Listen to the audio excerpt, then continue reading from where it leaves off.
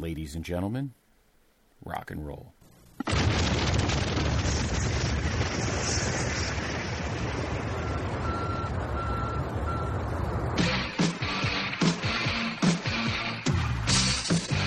This podcast is a member of the Place to Be Nation family. Visit us at placetobenation.com, the only place to be in your pop culture world.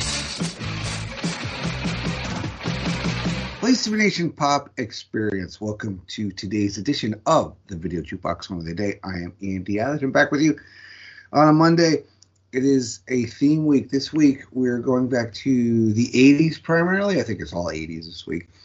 To a legendary filmmaker, the late great John Hughes. And all the songs this week are going to be from John Hughes movies featured in various, different ones. And we probably, I don't know if we're going to hit 5 different movies for sure, but I for sure am doing 3 of these this week. So I have 3 different movies. And today's movie that featured this song was Pretty in Pink. Not high up on my personal John Hughes list, but still a fun 80s movie. So off the album, the Pretty in Pink soundtrack from 1986, it is If You Leave by Orchestral, Manoeuvres in the Dark, or OMD if you prefer. So why don't we get to talking about this video as we watch it. So the YouTube link, as usual, is in the description. Let's hit that play button in 3, 2, 1. So this song, great 80s tune. It was actually played during the final scene of Pretty in Pink. It was actually the group's highest charting single in the Billboard Hot 100 when we reached number 4 in May of 1986. And actually, the song Goddess of Love by OMD was supposed to be featured at the end of Pretty in Pink. But John Hughes decided to change the ending of Pretty in Pink after poor test audience reactions and felt that the new ending required a new song with different lyrical content. He then asked the band for a new song to match the feel of the ending and also specified it should be written at a tempo of 120 beats per minute to match the speed of Don't You Forget About Me, for which the actors had danced to during the filming. This request came 2 days before OMD was to begin a tour, and as a result, If You Leave was written and recorded in under 24 hours. For a song that is as memorable from the 80s to have come together that quickly is pretty amazing. Now, lyrically, the band has stated that the song is about the end of high school, the ending of your childhood, elaborating that they were trying to capture this fear of what comes next. Singer Andy McCluskey later noted that the editing error meant the dancing appears out of sync despite the matched tempo.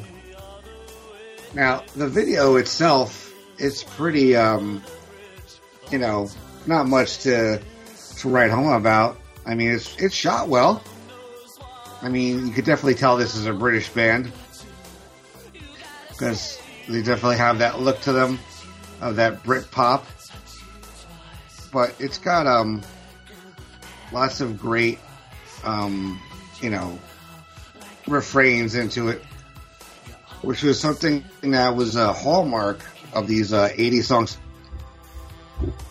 With the nice little, we have a bridge here, we have some scenes from the movie interspersed throughout this video. A movie which starred Molly Ringwald, Andrew McCarthy, and John Cryer. John Cryer famously as Ducky. Like I said, Pretty in Pink is not high on my list for 80 songs. So, it's gotten, lots of lauded. Billboard had called it a magical beat ballad and a key cut from that soundtrack.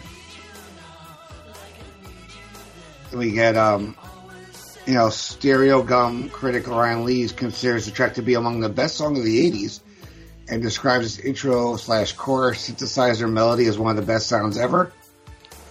Yeah, I haven't really heard anything bad about this song.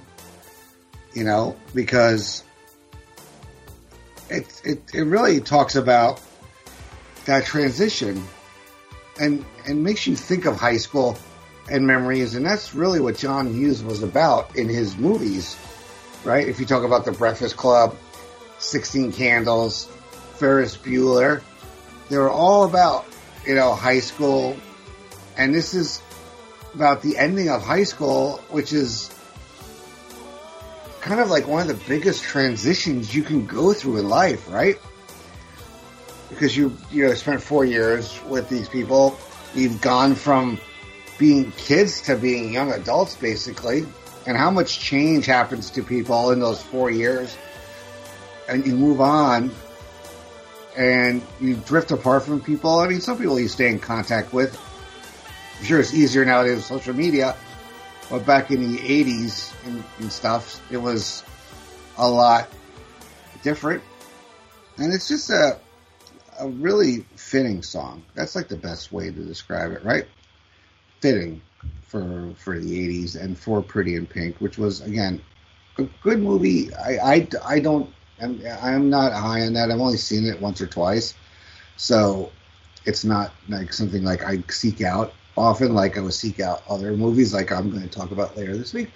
But Keithy will be here as well. Steve is taking the week off because we have our next theme week is kind of a bigger deal, I think. So he's really spearheading that. So check that out. But he'll be back next week though with a couple of songs, probably stuff from the great Song of the Audis tournament, which is in 2000 to 2009 in the Place to Be Facebook group.